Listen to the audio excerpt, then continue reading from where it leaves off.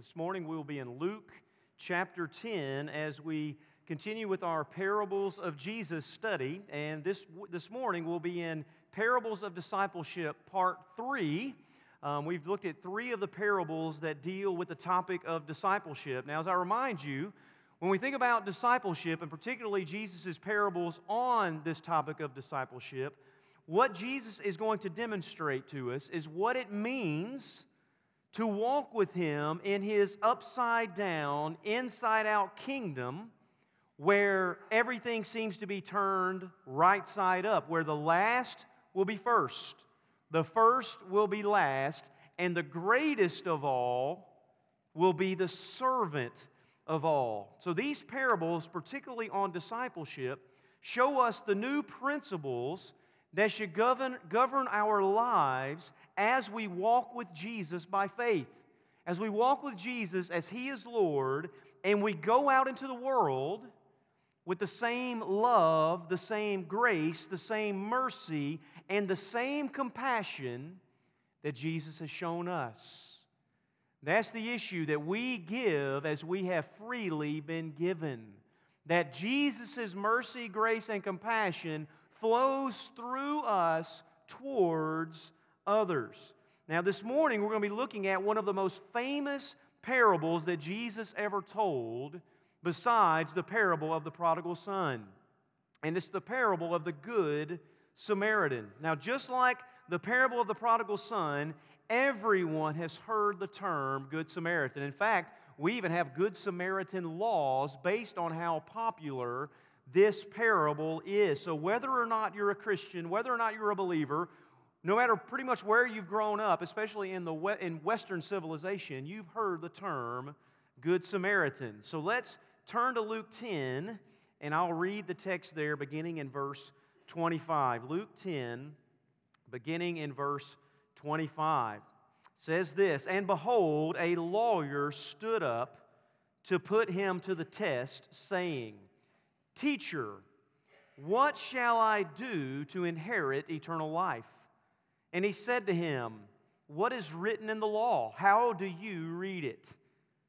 And he answered, 'You shall love the Lord your God with all your heart, with all your soul, with all your strength, and with all your mind, and your neighbor as yourself.' And Jesus said to him, 'You have answered correctly. Do this, and you will live.' But he, desiring to justify himself, said to Jesus, 'And who is my neighbor?' And Jesus replied, 'A man was going down from Jerusalem to Jericho, and he fell among robbers, who stripped him and beat him and departed, leaving him half dead. Now by chance a priest was going down that road, and when he saw him, he passed by on the other side. So likewise a Levite, when he came to the place and saw him, passed by on the other side. But a Samaritan, as he journeyed, came to where he was, and when he saw him, he had compassion. He went out and bound up his wounds, pouring on oil and wine. And he sat him on his own animal, and brought him to an inn, and took care of him. And the next day he took out 2 denarii and gave them to the innkeeper, saying, 'Take care of him, and whatever more you spend, I will repay to you when I come back.' Which of these 3 do you think proved to be a neighbor to the man who fell among robbers?" And he said, "The one who showed him mercy." And Jesus said to him, "You go and do likewise." Now, I want to break this into 3 easy points for you to follow. Here's number 1. Notice that first, Jesus is put to the test.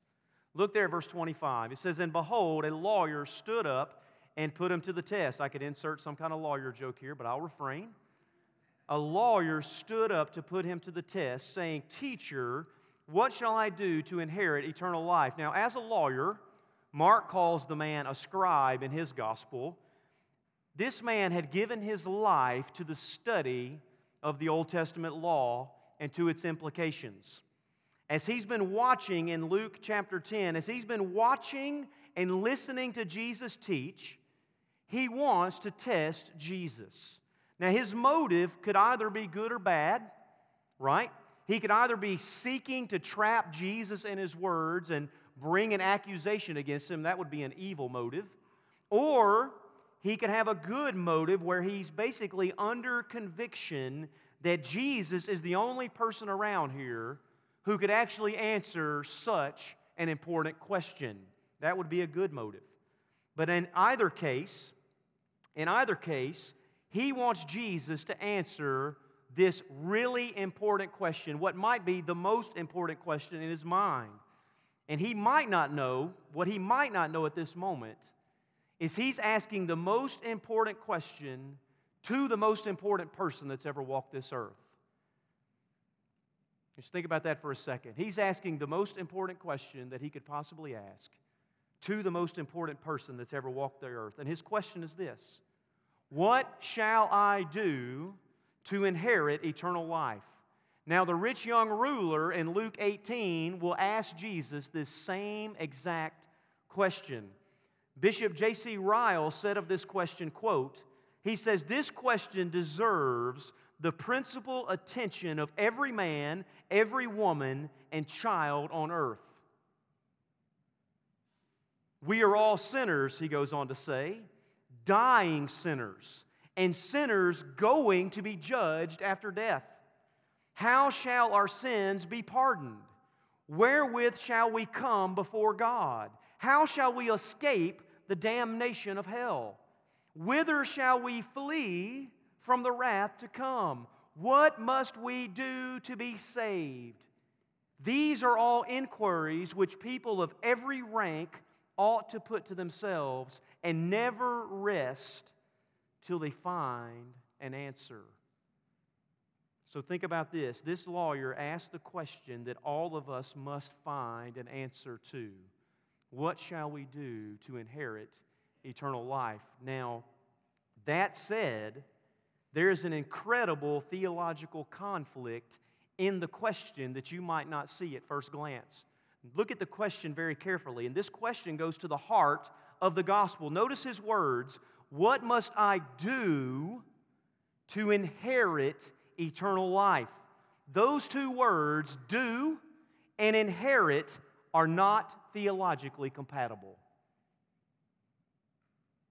Let you chew on that for a minute. What must I do to inherit eternal life? They're not compatible. Paul's entire letter to the Galatians addresses this very issue. And there, Paul says this in chapter 2, verse 16. He says, "Yet we know that a person is not justified by works of the law, by doing the law, but through faith in Jesus Christ. So also we have believed in Christ Jesus in order to be justified by faith in Christ and not by doing the law. Because by doing the law, no one will be justified." So here's the issue. You cannot earn or work or do anything to inherit eternal life. To inherit something, you have to be an heir. It would be quite humorous for you to come and ask me, how can I get some of your inheritance? First of all, I don't have any. You can't do anything to get my inheritance. You have to be a son of my father, or a daughter, but he doesn't have any, at least none that I know of. You can't do anything to inherit eternal life, right? That's the point. The point here is that you can't. To inherit something, you must be an heir. You must be born again into God's family through Christ. Abraham became an heir of God through faith, not by keeping the law. And this is why Paul says in Romans 4, he says, the promise to Abraham and his offspring that he would be heir of the world did not come through the law or by what he did, but through the righteousness of faith. So here's the question. What does Jesus do with that kind of question? The guy says, what must I do to inherit eternal life? So what does Jesus do? He points to the Scriptures, point 2. Look there in verses 26 through 28. Notice how personal Jesus makes this. And Jesus said to him, what is written in the law? How do you read it? Notice this, Jesus makes this person culpable for his understanding of the law. Jesus says, how do you understand what the Old Testament says about this? How do you read it? And he says, and he answered, you shall love the Lord your God with all your heart, with all your soul, with all your strength, with all your mind, and you love your neighbor as yourself. And Jesus said to him, you have answered correctly. Do this, again, do this, and you will live. So he asked Jesus a question, and Jesus asked him a question. All right, Jesus asked the lawyer to find his answer in God's Word. Now, of course, I could stop here and say, Jesus could have simply authoritatively answered his question on his own as the Son of God. Jesus could have said, you know what, it doesn't actually matter what you think.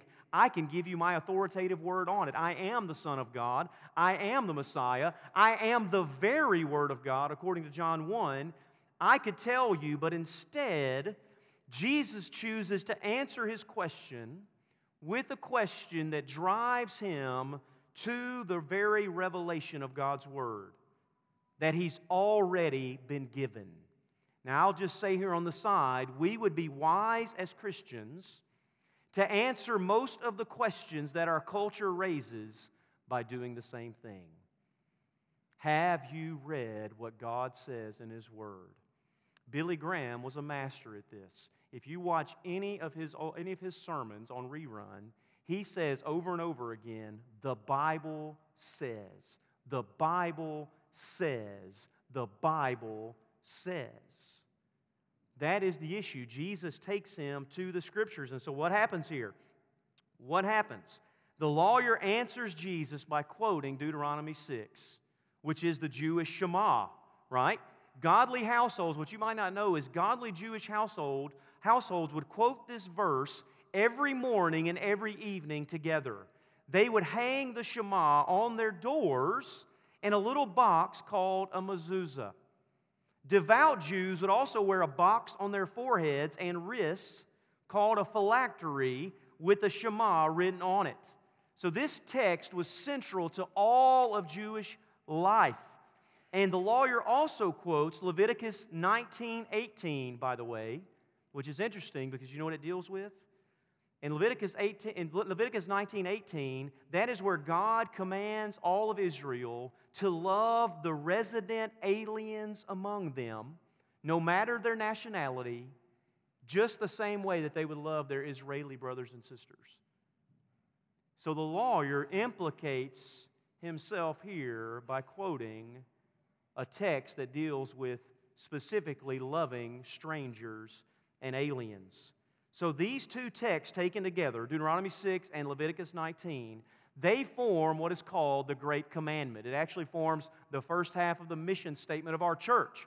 The greatest commandments in the Bible are to love God and love people. These two scriptures summarize the entire 10 commandments. The first 4 deal with loving God. You shall have no other gods before me. You shall not have idols.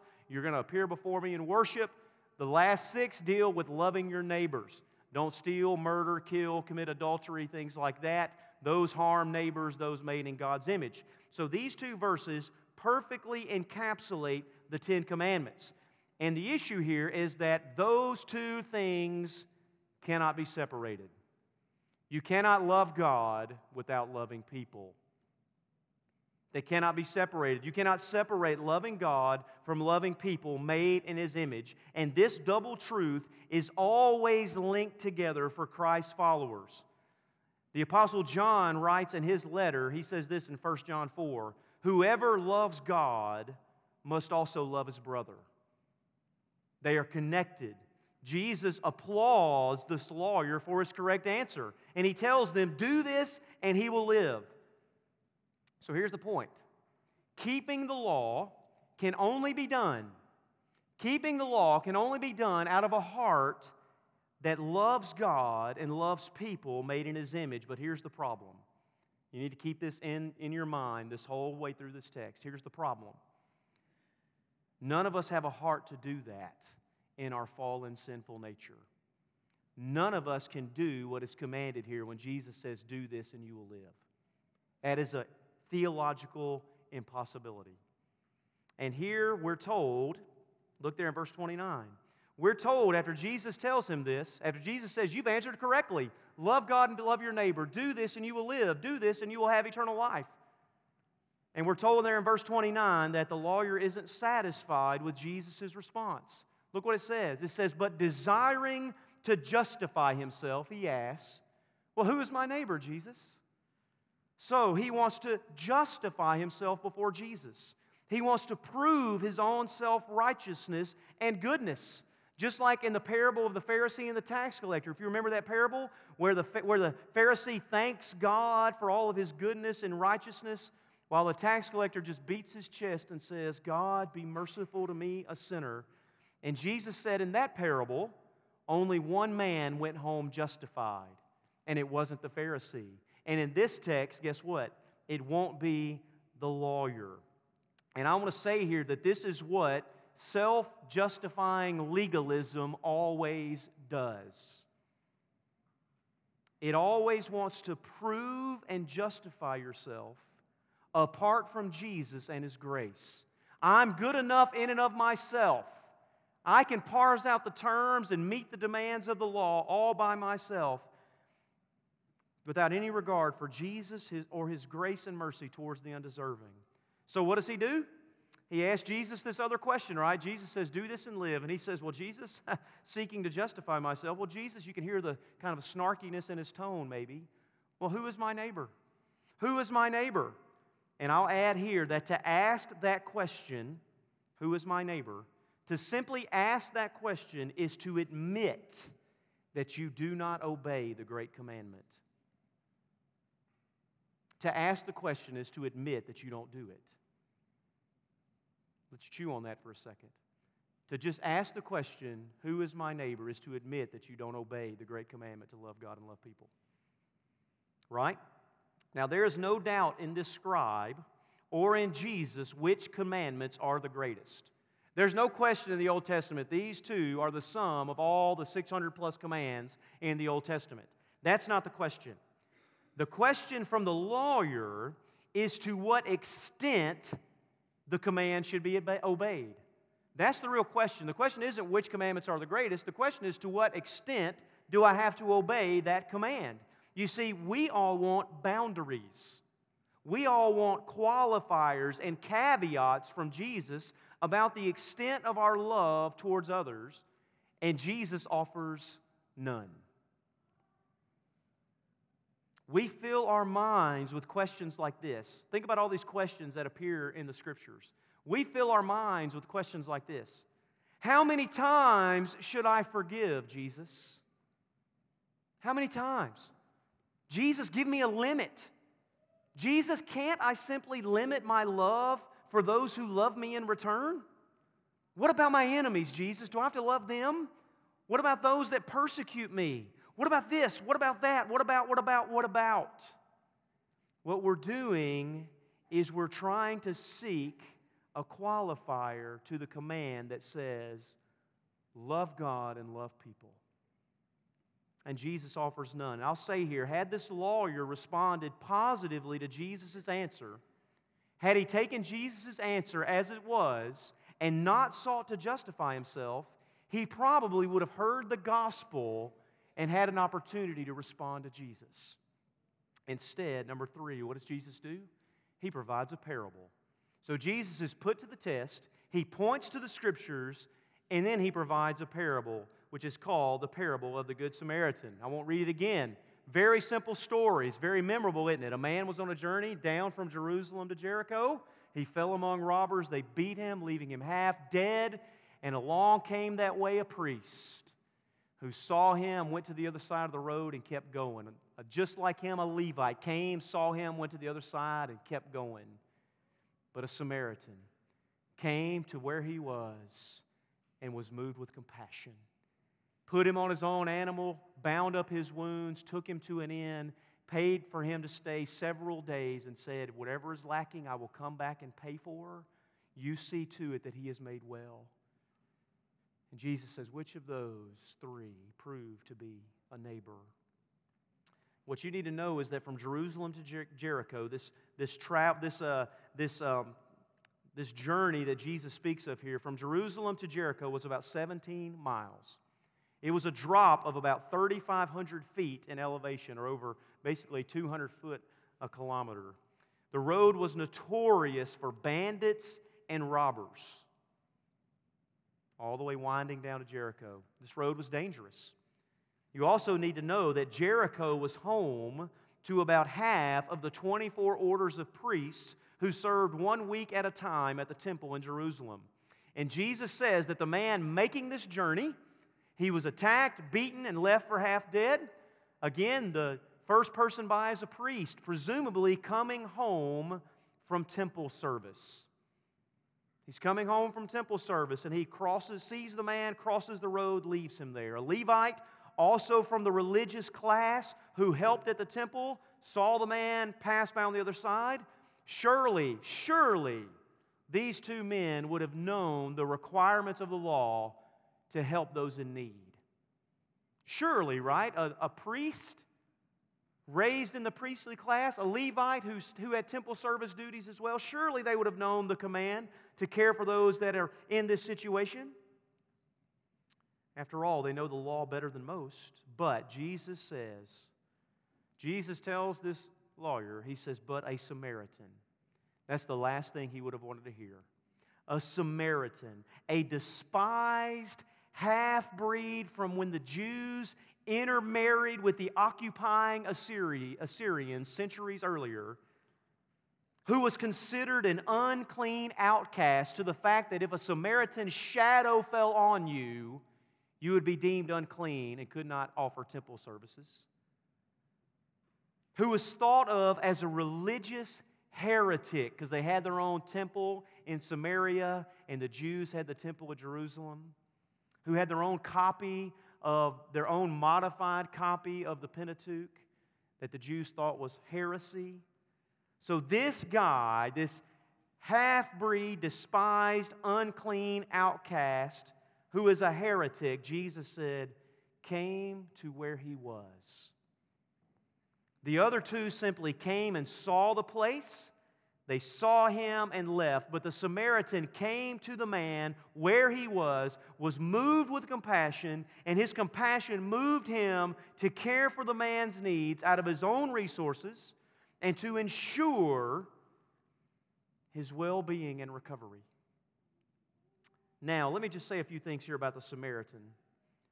This Samaritan, the hero of the story, this outcast, this Samaritan wasn't deterred. He didn't take a detour either. He wasn't deterred by his own social standing in Israel as an unwanted outcast. Well, this Jewish fellow, presumably the man that fell among thieves, was most likely Jewish. This man doesn't want my help because I'm a Samaritan. He wasn't deterred by his own social standing in Israel. He wasn't deterred by the nationality or the religious preference of the victim. Nor was he deterred by the rampant racism that was known between the Jews and the Samaritans. Nor was he captive to his own innate possible prejudices. I'll say this about the Samaritan too. You can write this one down. He wasn't deterred by his busy schedule or his need to get somewhere urgently. It would be far reading into the text to think that this Good Samaritan simply walked up and down this road looking for people who had been beaten by robbers. He's going about his business when he comes upon this man. He's not deterred by his busy schedule. I'll say this, he's also not deterred by the possible danger of the robbers possibly still lurking nearby. They couldn't have gone far, they just left this man half dead. He also didn't call the church. You need to take care of that. By the way, that happens. He didn't call the church. He didn't consult with his pastor. I'll say this too, he didn't start an organization or a movement to help people who were lost in the roadside on the ditch, as good as that might be. I say that tongue in cheek, but he didn't do that. You know what else he didn't do? He didn't publicize his ministry on social media to virtue signal to the world that he's doing great deeds among the Jewish population. That's not what he did. You know what else he didn't do? He didn't quiz the man on whether or not he put himself in danger and deserved what he got. Well, maybe he provoked the fight. Well, maybe he should have known not to travel alone down this road at night. Maybe he shouldn't have been traveling with such rich apparel. Isn't this your fault?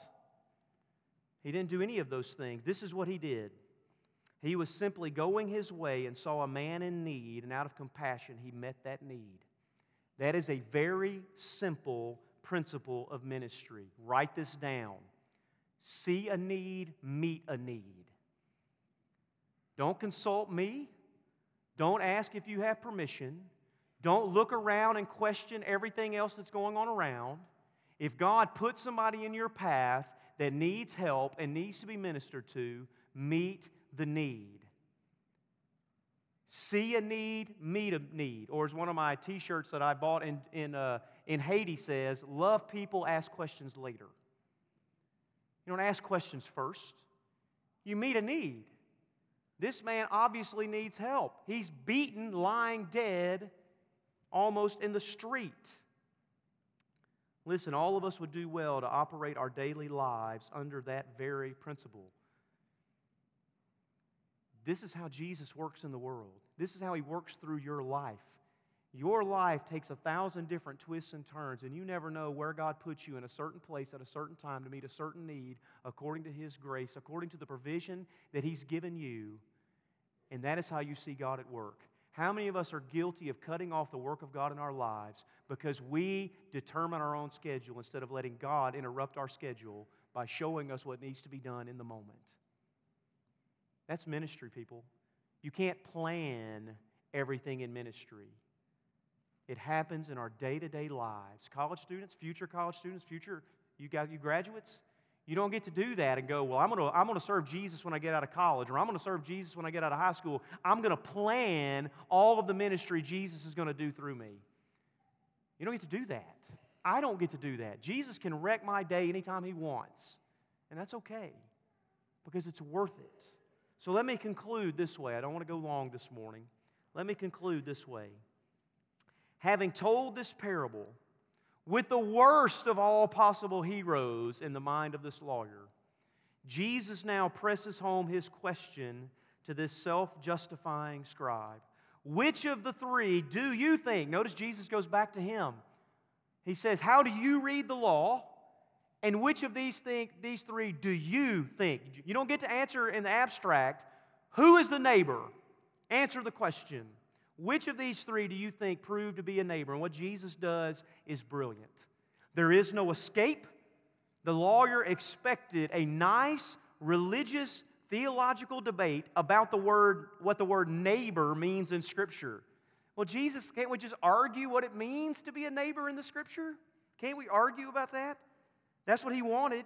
He wanted to exegete the meaning of the word to remove any obligation or requirement to actually love others. Now Jesus has him on the hook.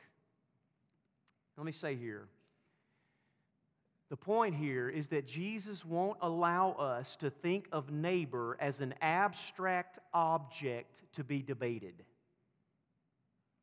Out there in the ether. Well, who is my neighbor out there in the ether in this philosophical talk where it never matters in real life? Jesus says neighbor is not an abstract object to be debated. A neighbor must be flesh and blood. A flesh and blood person that you can lay your hands on. A real, tangible person made in the image of God. And again, like this lawyer, many of us here want to know who we can limit our obligation to. The lawyer was happy to limit his obligation to those who were Jewish, to those who were part of his religious family.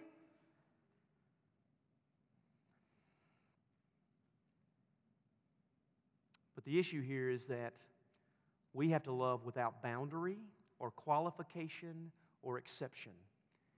Jesus is far more radical than most of us would dare think. Even me. Jesus is more radical than I would even think. Jesus doesn't ask the lawyer, listen to this, Jesus doesn't ask the lawyer, who should I love? That's not the question. Jesus simply asks this, do you love? Not who, do you love? Do you love? And does it show up in your actions? Listen, if you actually love like God, you don't worry about limitations or boundaries. Now, the lawyer's forced to answer. He's forced to answer. The neighbor is the one who showed mercy. So Jesus doesn't allow us to escape into the cover of religiosity or talk. True religion is to love God and love people. They cannot be separated or disconnected from each other. Christianity is a relational religion, and love is always accompanied by mercy and sacrifice, almost always at great cost to the one who loves. What did it cost God to love the world? His Son. He didn't say it, He showed it. He did what was required. And that is my point. The Apostle John, who heard this exchange in this parable, writes in his letter, by this we know love, that He laid down His life for us, and we ought to lay down our lives for the brothers. But if anyone has the world's goods and sees a brother in need, yet closes his heart against him, how does God's love abide in him? Little children, let us love not in word or talk, but in deed and truth. Jesus drives it home. Notice how Jesus ends.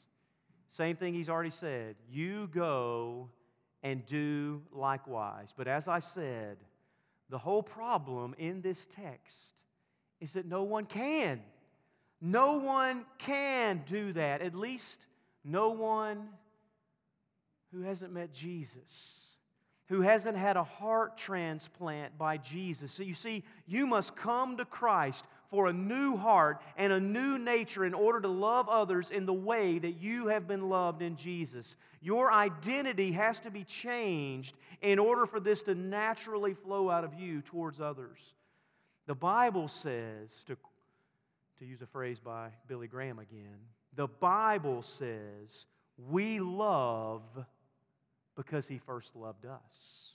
The Bible says that the love of God has been poured out into our hearts by the Holy Spirit that He has given us.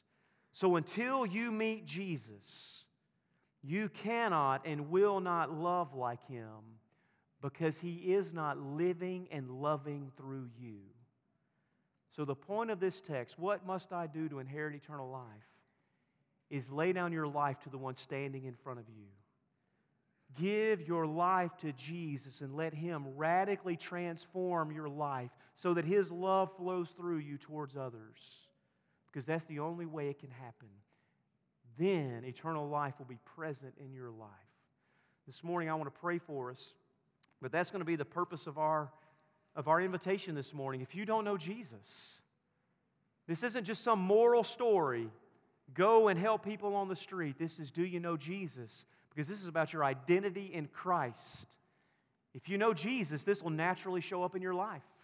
You'll live this out. But if you don't know Jesus, you must come to Him in repentance and faith.